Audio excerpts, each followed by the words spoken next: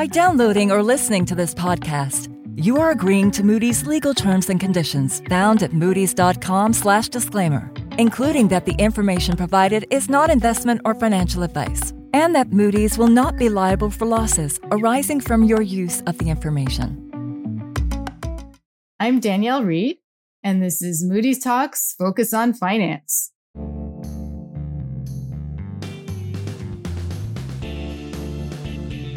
In today's episode, I'll be speaking to Moody's banking team analyst Fadi Masi about how crypto exchange Coinbase is facing higher risks following the demise of crypto trading platform FTX. I'll also be talking to Moody's banking team analyst Peter Nurby about banks' lending exposure to Twitter, all 13 billion of it. Later, my co-host Aaron McDermott will talk to Associate Managing Director Jill Cetina and to David Fanger, both of them are also from Moody's banking team, about how the Federal Reserve's latest monetary policy is affecting U.S. banks. Aaron, hi. Welcome to Focus on Finance. Hi, Danielle. It's good to be here. So for listeners who have not heard Aaron before, this is in fact Aaron's first episode, and she's been at Moody's for just a couple months now after many years as an editor at the Daily Beast. But she and I go way back, having worked together at the Wall Street Journal in the late 1990s and early 2000s. Our cubicles were right next to each other. They were. Aaron got to hear all my reporting on pricey real estate. Okay, and to the topic at hand, the Fed. I think the big picture thing to point out here is that what the Fed does has, of course, a huge impact on the economy in the US and globally, but also quite naturally has a really big impact on banks. Yeah, that's right. One of the key highlights from the report that Jill and David wrote is the Fed's current monetary policy called quantitative tightening.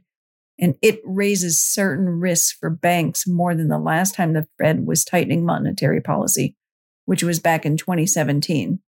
Well, I know you're going to get into what those risks are when you sit down with Jill and David. Just a quick definition here. What is quantitative tightening exactly? Well, it's easier to explain if you understand its opposite, which is known as quantitative easing.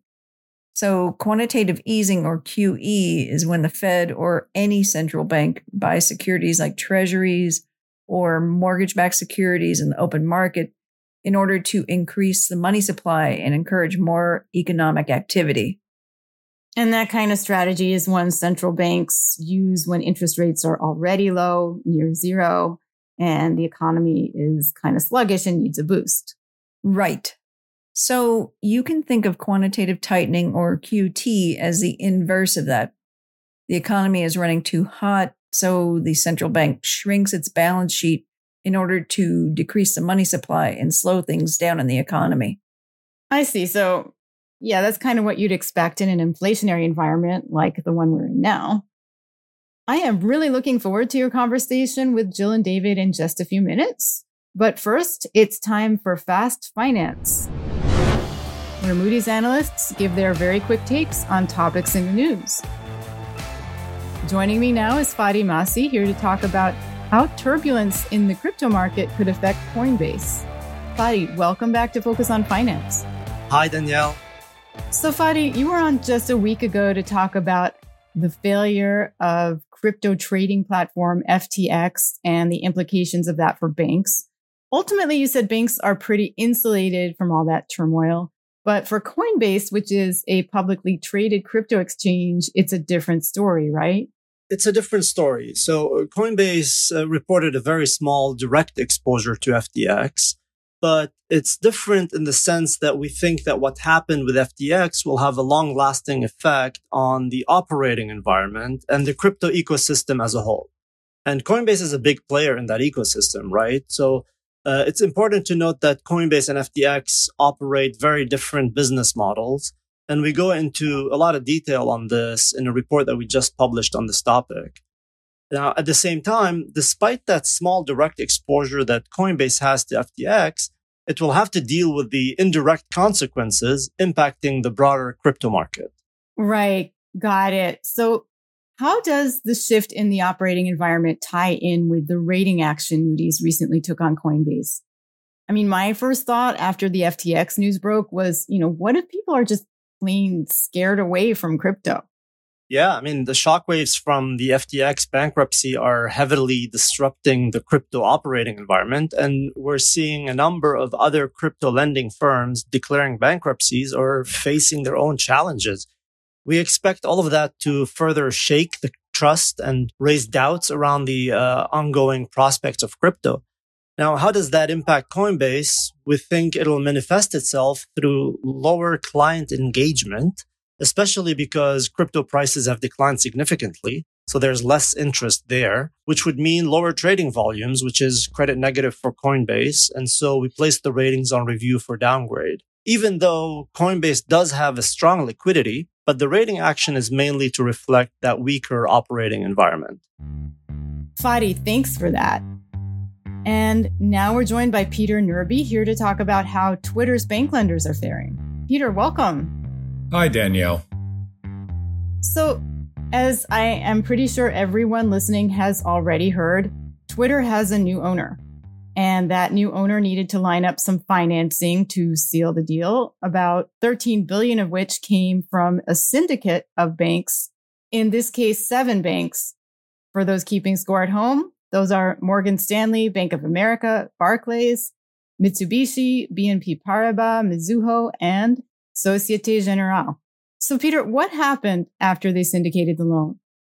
Well, in fact, what's kind of happened is that they haven't yet been able to syndicate the loan because when the deal was done, agreed back in April, really the leverage finance market has seized up and spreads have widened out. And so the banks have not really been able to move these positions. And then on top of that, you've had, the business and strategy changes that are going on at Twitter. And so the banks have kind of delayed the broad syndication right now. What that means is that banks are supposed to stay in the moving business, not the storage business, as they like to say. And if you're not going to syndicate, you need to mark these loans to market. And that's kind of a risk management discipline that the banks use. They also have some other important protections that are worth mentioning when they think about these kind of underwriting exposures. They have the fees that they earn on the transaction, which can absorb losses in certain cases. And there's also this concept of market flex, and that is the ability to change the pricing on the loans when market conditions change. And banks will even look at their total pipeline and put on some tail risk hedges to manage the overall appetite for underwriting risk. So the banks are doing all of that right now. Okay, got it. So this group of 7 banks all have some part of this debt on their books, as you just said, and they have to mark the debt to market on those books. And in your report, you estimated how much the banks might have to mark the debt down. They don't actually disclose how much, so that has to be an estimate. What did you find, and what does it mean for the banks? Well, we tried to keep it pretty simple, Danielle, and we said, let's just look at a 10% mark on the senior unsecured commitments, which is consistent with probably a 50% spread widening on those kind of assets, and a 15% mark on the more junior bridge loan. And that creates some mark-to-market losses that we then compare to the pre-tax earnings, which is the first line of defense that any bank has to absorb losses, and then to CET1 capital. And these, despite, we're talking about 13 billion, these are big banks. And these numbers, as a result, are somewhat manageable, I would say. The largest losses we saw at any individual bank was 4% of pre-tax income, 7 basis points of CET1. So that's pretty manageable. And that's even before fees and flex. So, this is, I think, really not that surprising given the scale and diversification of these banks and their emphasis post the global financial crisis, honestly, to really focus on distributing risk and recycling capital. So they're preparing to do that. And even if that means absorbing some losses. So they look pretty manageable losses to us, but Twitter's situation will continue to evolve as its strategy evolves. Peter, thanks so much for that. And I am sure there is going to be more news to come on Twitter. And now we're joined by Aaron McDermott, who will be talking to Jill Cetina and David Fanger of Moody's banking team about the Fed's current monetary policy and the effect it is having on U.S. banks. Thanks, Danielle. Jill and David, welcome. Thanks, Aaron. Appreciate it. Glad to be here. Before we get into the full picture of U.S. monetary policy and its implications for U.S. banks, the two of you just published on a new and unusual data point that popped up just before Americans were getting ready to sit down for their Thanksgiving holiday dinner. Namely, bank borrowings at the Fed's discount window hit $9.1 billion, which is the highest level since June 2020. What was going on? Yeah, so it's definitely an interesting data point we observed. Banks often hold extra liquidity before a long holiday weekend. But the discount window borrowing was up 1.3 billion from the prior week. It's an unusual jump. And the amount outstanding, not just in the last week, but in fact, over the last 3 months, the average of almost 6 billion is pretty high usage, levels actually rarely seen outside of a recession. So this is clearly a signal that the liquidity may indeed be tightening quite a bit for some banks. We've seen increases in wholesale borrowing as well. So all of this is really tied in quite well with the subject we're going to cover next, which is the Fed's rapid tightening of monetary policy. David, you mentioned tightening monetary policy, and that's a good segue into discussion of Jill's recent piece on quantitative tightening. Now, monetary policy can get very technical very fast. I gave a very brief definition of quantitative easing, or QE, and quantitative tightening, or QT, at the start of today's episode. But Jill, maybe just a quick reminder here on that. What are QE and QT? Yeah, sure. And thanks for that. So QE, let's just maybe start with why did the QE happen? So recall the global financial crisis, 08-09, the Fed, in response to an extremely severe recession, cut rates to zero, didn't want to take interest rates negative. And so the way of providing additional stimulus was basically for the Fed to go out and buy treasuries and agency MBS to lower long-term interest rates. And the idea is that lowering long-term interest rates eases financial conditions. Some Fed research, this is referred to as the portfolio balance channel, basically lowering long-term rates, stimulates people to invest in credit, move out the risk curve, move out the duration curve, and that this is kind of generally stimulative. So that's kind of QE in a nutshell. It involves the Fed purchasing government securities in the secondary market from other participants. And then QT, it sounds similar. It is a little different in the sense that the Fed is not selling government securities. But aside from that, it's broadly similar. In QT, the Fed is allowing the securities that are maturing on its balance sheet, the treasuries and the agency mortgage-backed securities, just, when they roll off, it's not reinvesting. And that means that basically private market participants now need to fund that credit that previously was being funded by the Fed. So that's at a very high level. QT also, if we believe QE eases financial conditions, QT, of course, tightens them. So that's kind of it at a high level. Gotcha. And David, as someone long versed in bank regulation and monetary policy, what are the most significant ways QT in particular is affecting banks? Well, there are a bunch of them, but, first of all, simply put, once the Fed stops buying Treasury securities, then the private sector has to step in and buy more of the securities the Treasury is issuing. And certainly the Treasury is continuing to issue securities.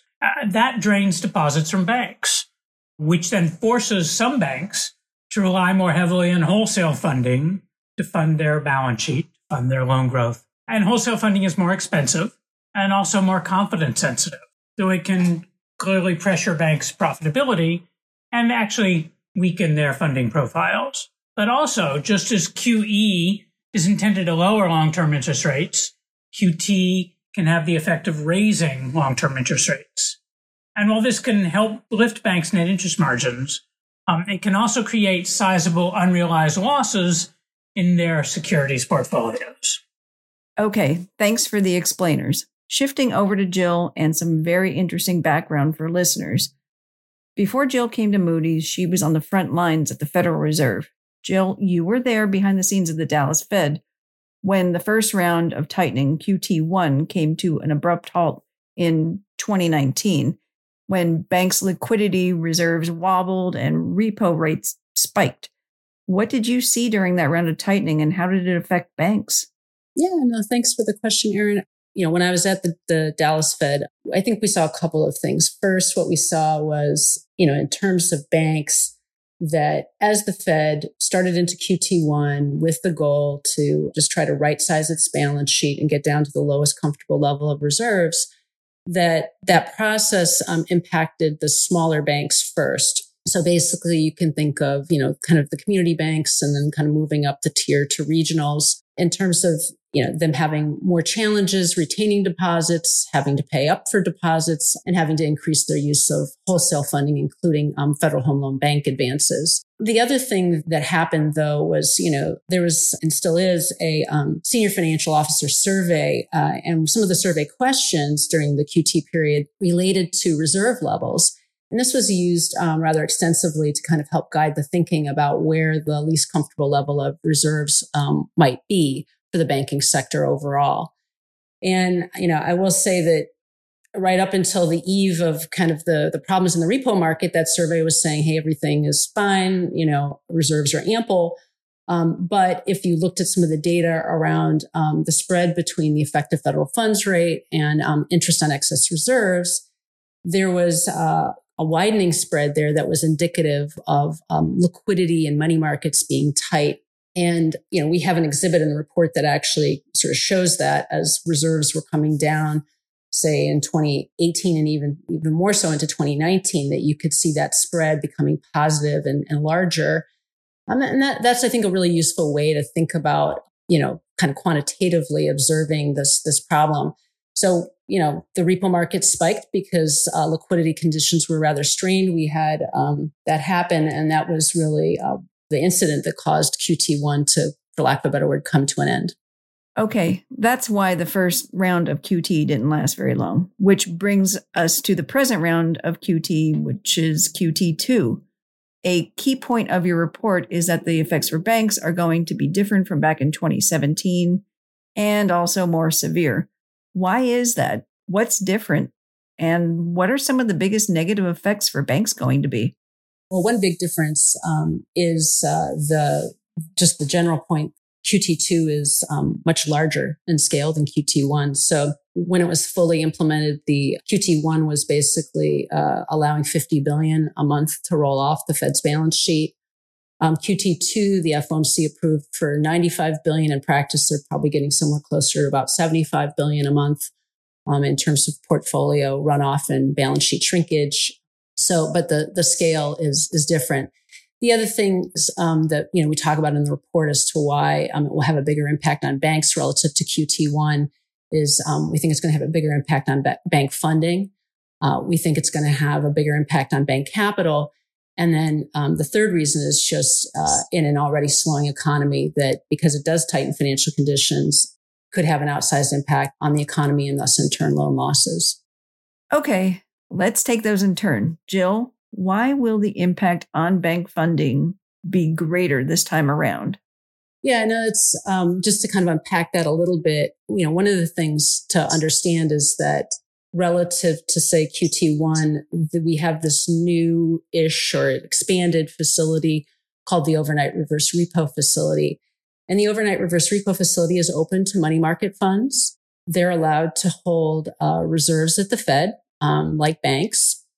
And because they are holding so much in terms of reserves at the Fed, and reserves at the Fed are this great asset, right, which has no interest rate risk because it reprices with every FOMC rate hike. Basically the point is that there's competition between banks and money funds for those balances, and that in turn has implications for how much deposit banks have and their potential need to obtain marketable funds. So that's really quite different. And then, of course, the fact that you've got QT unfolding against what is a very aggressive interest rate hiking cycle that the FOMC is pursuing as well. So all of those things, make it more significant in terms of impacting bank funding than I would say QT1.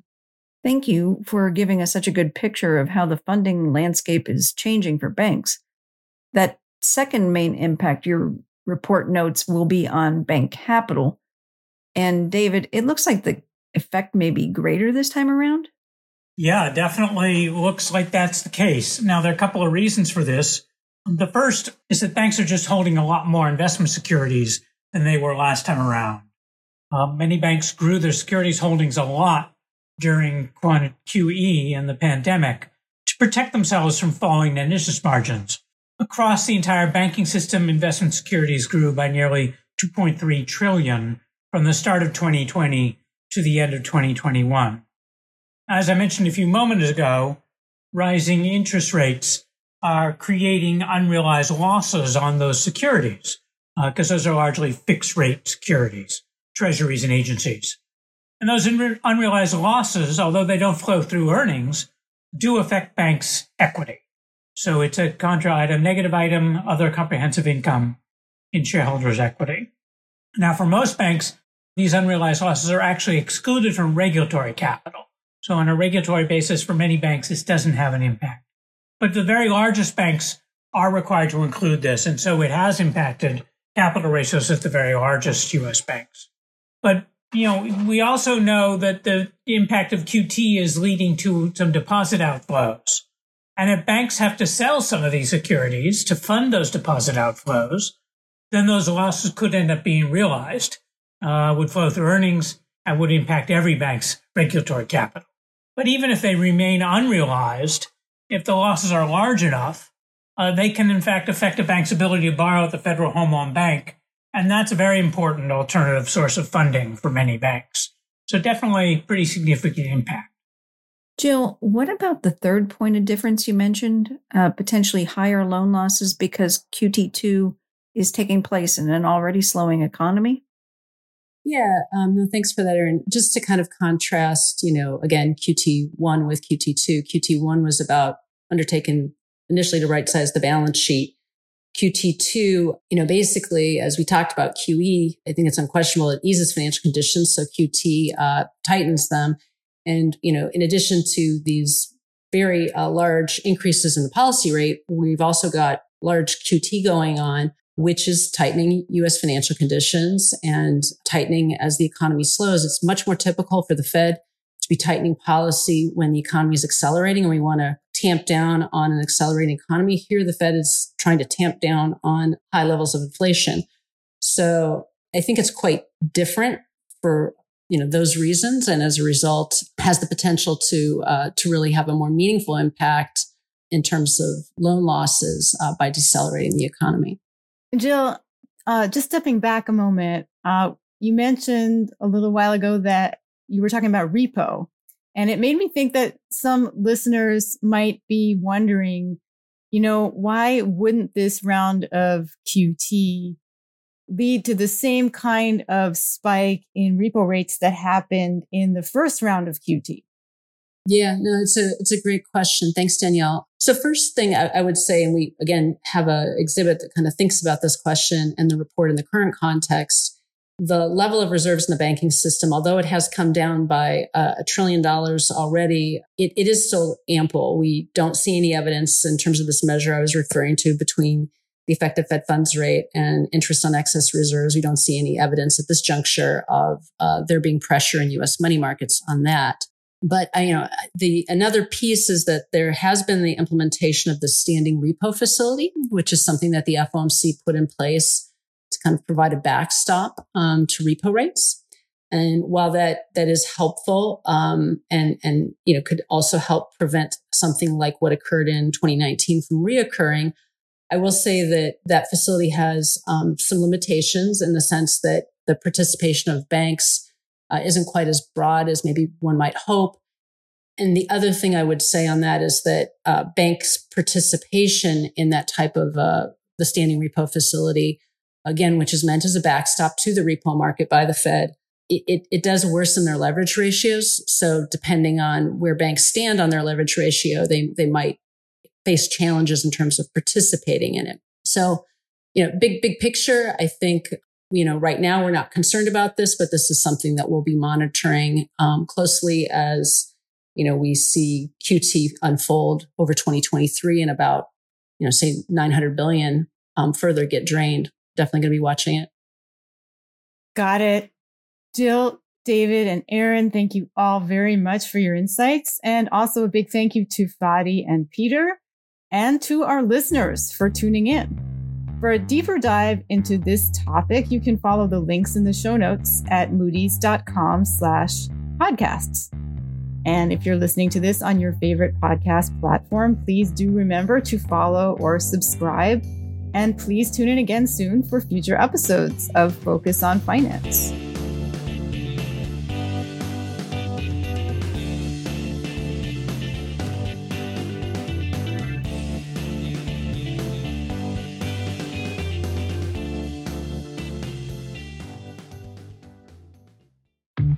Thanks for listening to this Moody's Talks podcast.